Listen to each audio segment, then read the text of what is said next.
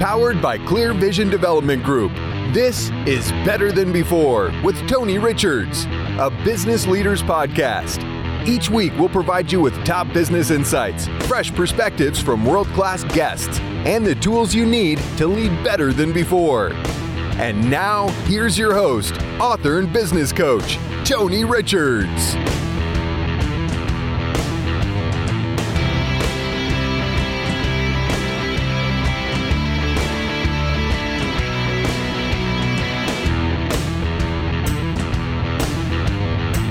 Greetings, everyone. Welcome to the last week of March, which means we're right here at Easter almost. Today on the program, our focus is going to be on, guess what? The financial markets. And I've got a financial markets expert today, my good friend Nancy Davis. And you may have seen her on CNBC or heard her on various podcasts or interview shows. And so with no further ado, let me get on about my business of introducing her to you. She founded Quadratic Capital in 2013. She's the portfolio manager for the Quadratic Interest Rate Volatility and Inflation Hedge ETF. That ticker is IVOL. She began her career at Goldman Sachs, where she spent nearly 10 years, the last 7 with the proprietary trading group, where she became the head of credit derivatives and OTC trading. She has been the recipient of numerous industry recognitions. Barron's named her to their inaugural list of the 100 most influential women in U.S. finance. Institutional Investor called her a rising star of hedge funds, and the Hedge Fund Journal tapped her as one of tomorrow's titans. Nancy writes and speaks frequently about markets and investing. She has been profiled by Forbes and interviewed by Barron's, The Economist, The Wall Street Journal, and the Financial Times, among others. And she is also, and this is where I see her a lot, she's a frequent guest on television, including CNBC, Bloomberg, CNN, and CBS. And with all of those fantastic media outlets, how did I ever get you to come on here? So, Tony, thank you for having me on as your guest. I really appreciate it. You bet. And I'm excited to talk to you because, I mean, there's a whole lot going on in the financial world right now. But let's begin by just talking about, you live in Greenwich now? Yes. And where did you grow up? So I'm a Florida native. I grew up in Florida and I was dirty and outside and barefoot most of my childhood. Well, that explains a lot. You're a Southerner. Yeah, no wonder I understand you well. I don't know if Florida counts as the South, but well, I guess so. The Florida Southern accent is different than all the others, I will say that. Yeah, sometimes people can't understand me. They think I mumble. So did you grow up in the South Florida area or the Panhandle, or where'd you grow up in Florida? No, more like Central Florida. Central Florida. Okay, so Gainesville, somewhere around that area. I grew up specifically in Tampa, so it's Central West Coast. Yeah. So we're Tampa, St. Pete. Yes, it's a beautiful city. I really like it there. Yeah, my parents are still there. Oh, they are? Well, good. Mm-hmm. Well, I mean, that's where everybody goes. So why would you ever leave? Everybody's moving to Florida and Texas.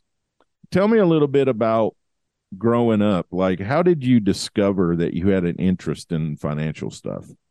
I didn't know anything about it growing up. My parents weren't in the industry. You know, I don't think they've ever bought any kind of financial security besides their home, and that's it. So it wasn't like I was around it on a day-to-day basis. I kind of got into it, I guess, when I was a college student. And I think whenever you find something that you really like doing and you do it for fun and your free time and it fires you up, it's a great place to make a career. So I had an academic scholarship in college, but my parents were not sending me checks. I had a job and I wanted to go out to dinner with my friends and pay for all those things. And so I worked, and I think it was through my job that I actually started getting interested in the financial markets and learning more about it so I could be more successful with my day job. And I just found that I had a real passion for it. And so I feel really lucky to have found that early. Well, it sounds like one of those scenarios where, and a lot of people say this, where looking forward, when you're trying to think about your life and plan your life, it just looks crazy. But when you get down the road in your life a little and look backward, it all makes sense, like how it all came about, and one thing led to another, and that led to the pathway of where you are now. So I want to get to the part where you decided to have your own fund, but I'm afraid I'm missing some stuff. I'm afraid Okay. because connect some dots. How did you come by deciding to work at Goldman? I applied off the internet. I didn't know anybody. I didn't know the difference between the different Wall Street firms, and I had applied to a bunch of them online, and I got a couple calls for interviews. And I remember talking to one of my professors who did have some experience, at least knowing about the different Wall Street firms. And he told me, he said, you should go to Goldman Sachs. It's the best firm. And I said, okay, I'm going to do it. Yeah. And that's how it happened. So Wow, that's awesome. I didn't know the difference. I didn't know much about investment banking or Wall Street or any of that stuff, but I did land up in a good place. So that You was great did. advice. Yeah. So you were there for 10 years, and then seven of those 10 years you were in the trading group, or then you ended up running that particular department? It was a proprietary trading group, so we didn't have any customers. It was just Goldman's own capital that we were investing. So it was a really amazing place to be a part of, especially during that period, because that doesn't even exist anymore after the financial crisis. So I'm also interested to hear that you were on the list of 100 most influential women in U.S. finance. Who are some other people that would have been on that list that you admire or that you think are? Well, they had a lot of amazing women. I was on their first list, but they've had a whole bunch of other ones since then. And, I remember Janet Yellen was on the list my year, and I definitely felt very humbled to be on the list. And I noticed I was one of the few women entrepreneurs on the list. A lot of the women worked for larger Wall Street firms. And so I definitely was very proud of being kind of a female founder and CEO and working for myself. But I did feel like you're not worthy for other reasons, because there are so many successful women on the list. Yeah, absolutely. So have you always thought that you might become an entrepreneur someday? Like, how did that come about where you decided, hey, I need to have my own business here? But I do think it's universally the American dream, right? To work for yourself and to create a firm and to do something that you love. I had kind of an interesting path to get there. I think a lot of it is the courage to be able to leave your job, leave a place where you're getting paid to work, and actually start investing in yourself. And it's a real change of mindset to go from being paid to work to paying to work and paying other people to work for you and having all the startup costs and investment. But I think for me, it was probably after I left Goldman, I joined the largest hedge fund in the world, which was part of JP Morgan. And that was a pretty wild time to be in a hedge fund. And the reason I left the firm was I was having, quite frankly, a little bit of trouble with having two kids that were both, one was a baby, one was a toddler, commuting down to Lower Manhattan every day from Greenwich. It was just, I never saw my children. It was on the weekend. And when JP Morgan was trying to recruit me, I was like, not interested, not going. And the thing that kind of pulled me outside of Goldman was the flexibility of being able to work in Greenwich. So they actually opened a Greenwich office for me. This was before the whole work from home thing became, acceptable. Both. Yeah, it's one positive from the pandemic is I think a lot of women, especially moms, dads, parents, get a lot more flexibility to have the ability to work from home. But back then that wasn't something that was done. Right. But long story short, during the financial crisis, it was a tough time for a lot of hedge funds. And I decided to have, as an investor, I really just was like, look, I left because I wanted to spend more time with my kids. The 0 to 3 period really matters. A lot of people in Scandinavia will take off 2-3 years to raise their children and then they go back to work. And so I actually was a stay-at-home mom for 3.5 years. Oh, wow. I was stay at home. Yeah, it was, but I think it ties into how I started my firm in a weird way. So I was a stay-at-home mom for 3.5 years. And then when my youngest child started kindergarten was when I came back to my career. And I think I felt very fearless because after being out and going from being a soccer mom to reporting to the CEO of one of the largest Wall Street firms, and they were owned by a huge insurance company. And I just was like, I'm employable. I'm like, I still got it. It's like a couple years later, but I felt very validated that I completely could get a job if I wanted to. And I decided that I had this great idea and I wanted to start a firm that did things a little differently and I should just do it. So it I was, love that. I love yeah, that. I love that. a little bit of courage from an unusual source. Yeah, I love that. So I've been in working and been around long enough that we're going to enable you to work from home meant you were going to get fired. So it's nice that that doesn't mean that anymore. It means you're actually going to have some flexibility and you can actually have capacity from your house. Mm-hmm. And yeah, I think COVID kind of did us a favor in that regard. That was one of the good things that came out of COVID was I think we decided we had to do work different.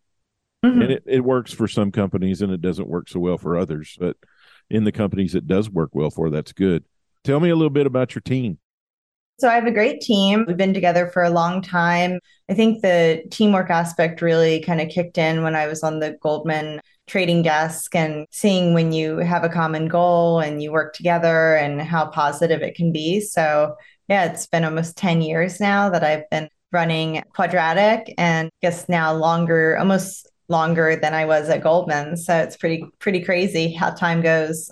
So tell me about like what was the catalyst that caused you to come up with having this fund that was going to be based on interest rate volatility? How did you come up with that idea or that thought that you were going to have an entire fund based on that? Well, I've always thought it was really strange that most bond investors only have short fixed income volatility in their portfolio. And it's actually, Tony, a super timely question because that it's always the same thing that blows up portfolios, whether it's the SNL crisis or Silicon Valley Bank last weekend. It's always short volatility. And I think that's one thing that I've always stood on my soapbox and been like, look, if you have US mortgages in your portfolio, you are short volatility because homeowners are long the option to prepay. And that's exactly what happened to Silicon Valley Bank is they were not hedging that short volatility, the prepayment risk, and they had more duration than they expected because less homeowners prepaid with interest rates moving higher. But it's always the same story. And I just think it's kind of silly to only allow investors to be short vol on their bond portfolio. And so I was like, doesn't make any sense. I think it's silly. And I want to give people better choices and solutions to help be different, right? The whole point of portfolio diversification is to not look like everything else. And so I just thought it was a good idea to do. Are there some industries more than others that invest in your fund?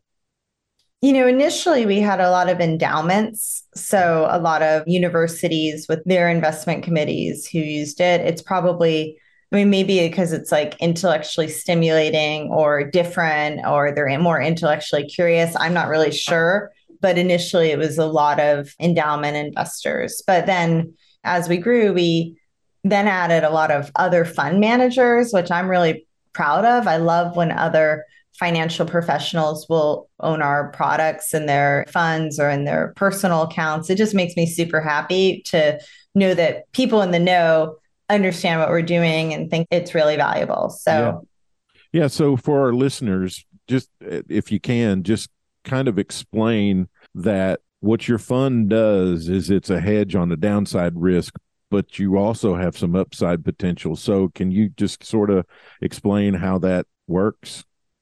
Yeah, so I would say like all investing involves risk. So our fund is not like a hedge on the downside risk because there are a lot of different downside risks and they can always change.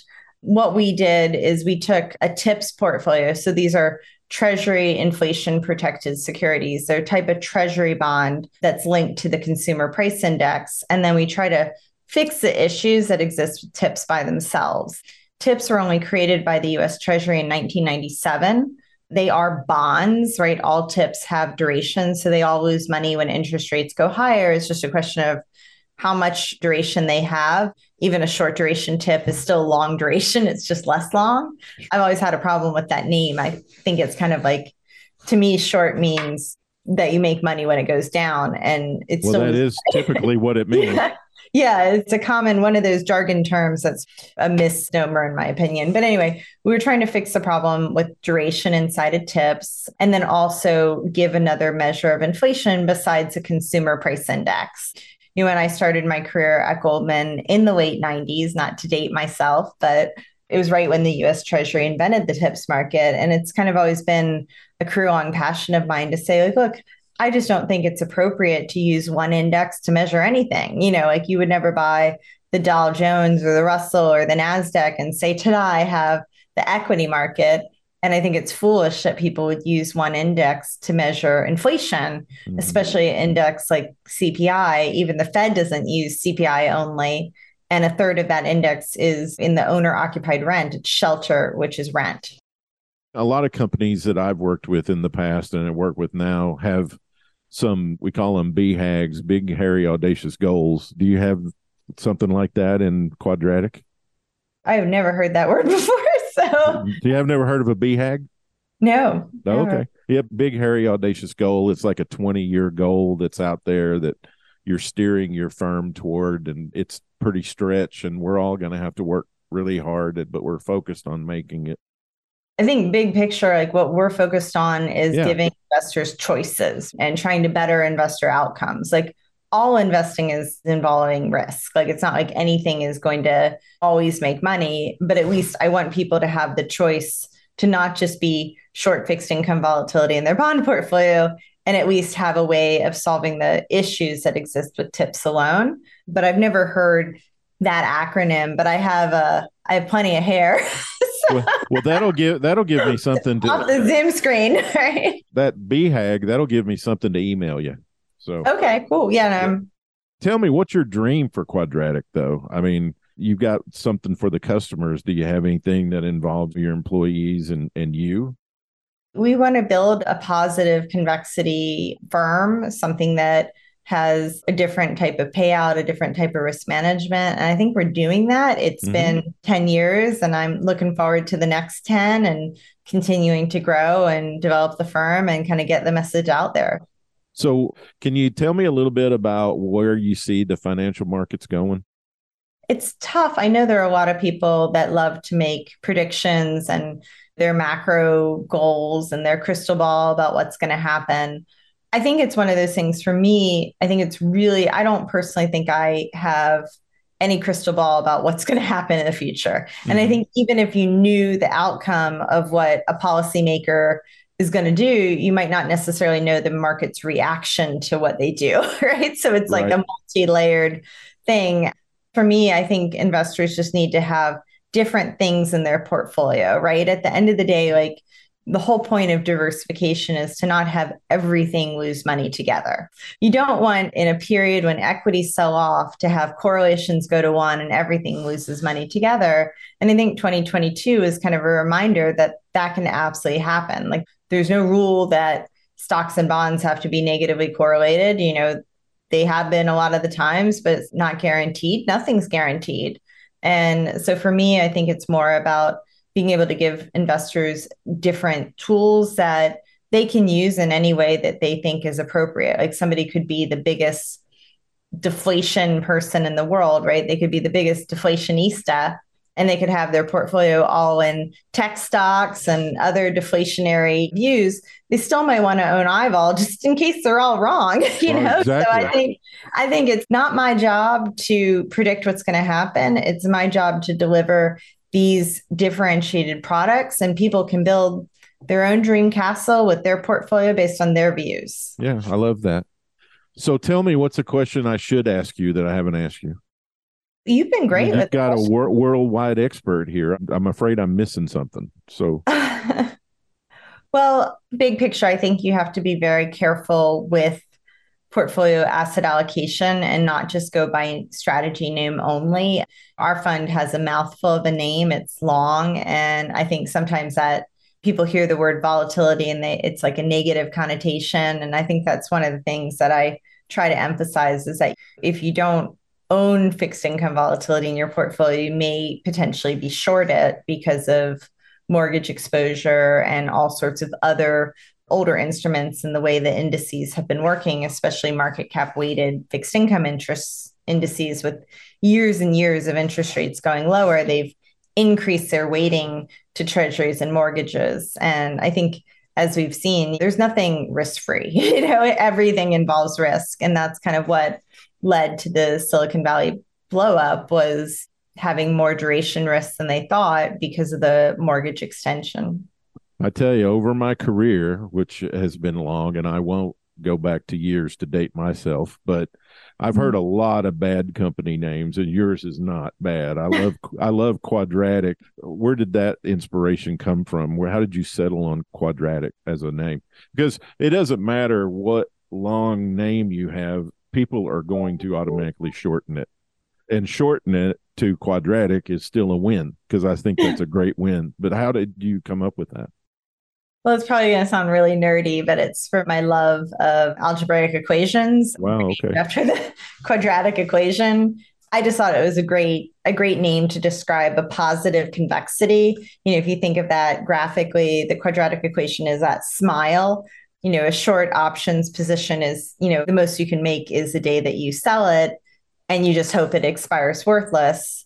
So it has an asymmetric that way. We're a positive asymmetry. So I just thought it was a great name to describe us. And I should have paid better attention in math class, but I love that name. I ask 12 rapid fire questions of every guest that comes on the show. So you will nail these, but do you mind if I ask you these 12 questions? Sure, that's okay. All right, here's question number 1. Best memory that immediately comes to mind for you in your life? Oh, probably one of my birthday parties as a child. One in particular? I'll call my parents afterwards and tell them. Ask that. Into my head, Say, hey, what was my best birthday, you think? Yeah. That'd be a good conversation starter. Who's the number one hero in your life? I don't know. That's an interesting question, Tony. I've never thought about that before. I have a lot of heroes in my life, but no, one above the other. I can think of probably 15 names just flow into my mind right now, but there's not yeah, give me 3. Give me 3. Well, I don't want to offend anyone either, so I'll keep that. All right. What's the top core value you subscribe to? What's your favorite? I think I just like people who are real. I value people who are sincere.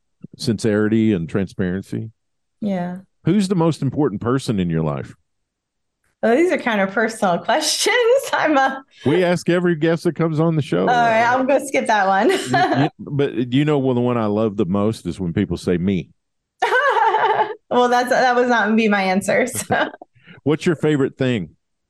I don't know. I guess I'm regretting agreeing to these 12 questions because I don't know my favorite. I know you like Twitter because that's how we met. Oh, I don't really like Twitter very much. I feel like it's kind of been a little bit of an adventure and something I'm glad that I tried it within the last year, but I wouldn't say it's definitely not even on the page of favorite things. Well, see, when somebody struggles with the answer, I just throw something out. Usually find out what they don't like, right? Yeah. No, I feel it's always easier to know what people don't like than what they do like. What's your favorite food? Indian food. Oh. Most beautiful place you've ever visited? The Peruvian Amazon. Oh, what was cool about that? Just the Amazon River and the water and the size of it. And speaking of company names, I always thought Bezos was genius to come up with that. That's awesome. If you could describe success in one word, what word would it be? Persistent. How do you want to be remembered? I want to be remembered as a good person. I try to be really open when people reach out to me and help people, and not for any self-derived pleasure, just to do the right thing for folks. Just a great, honest, transparent leader. If you could go back and have a conversation with a younger Nancy, what advice would you give her? I'd say everything's going to be okay. Don't worry. Everything will be fine. Yeah. What's your favorite sound? I play the bass guitar, so probably the bass. Yeah. Oh, I didn't know that. What kind of bass do you have? So I played stand-up when I was in high school. Oh, you play the big one. Yeah, the stand-up. And then I played the electric guitar later as well. So I like them all. You play the big one in the jazz bands back in the day. Yeah. Yeah. I love jazz. Out of all the lessons you've learned in your life, what's the best lesson? Probably the golden rule. Treat other people how you want to be treated. That's probably the best one. We've been visiting with Nancy Davis. She is the founder and also leader of Quadratic Capital. Nancy, if people want to find out more about how to get in touch with your team and how to invest with you, what do they need to do? Probably the easiest way is our fund website that has a lot of materials and information. And that website is? Oh, it's IVOL, like not I, but interest rate, like interest rate volatility, ETF.com, IVOL ETF.com. Okay, IVOLETF.com. Wonderful. Go there and check out Nancy's company and see all the ways that she could possibly help you, because I'm sure there are a bunch of them. I really appreciate you taking the time to do this. I really appreciate it. I'll figure out some way to return the favor at some point. Oh, no, I really appreciate being your guest. It's definitely a lot of profound questions you asked me tonight. I'm a coach. Yeah. I did an interview last week with somebody, and they're like, oh, my God, now I know how it feels to be coached by you. Like, you ask all these questions. Well, thank you for doing this today. I know you're a busy person, especially with everything that's going on right now. And I will be watching the media for all your comments and insight. Oh, thank you, Tony. Thanks for having me on. I really appreciate the discussion. Wow, what a special interview and what a special show we get to have today with so many inside nuggets on what's going on in the financial markets these days. Very turbulent, lots and lots of hills and valleys in the markets these days. And so I'm really happy I was able to get Nancy on the show, and I hope you enjoyed that, because she is a very, very busy person. You can subscribe to my free weekly newsletter, the Monday Morning Memo, by going to my website, clearvisiondevelopment.com. You can find the box at the bottom of the page, enter your email address, and you're all signed up to get my thoughts each Monday morning for free as you roll into your week. It's the Monday Morning Memo from Clear Vision Development and me, Tony Richards. You can also follow me on Twitter at TonyRichards4 and Clear Vision DEV. Special thanks, as always, to our producer, Tessa Hall. And you can subscribe to our free Facebook page, Tony Richards, Speaker, Author, Coach. So until we visit again next week, I'm your master coach, Tony Richards, reminding you here to join us for Better Than Before on the C-Suite Radio Network. And also, don't you dare forget that everything gets better when you get better. Thank you for listening to Better Than Before with Tony Richards, a business leaders podcast powered by Clear Vision Development Group. For more resources from Tony, visit clearvisiondevelopment.com. Join us next time for another episode of Better Than Before with Tony Richards.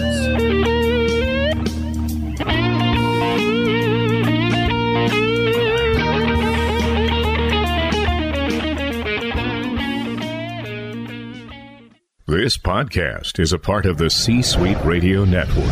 For more top business podcasts, visit c-suiteradio.com. This podcast is a part of the C-Suite Radio Network. For more top business podcasts, visit c-suiteradio.com.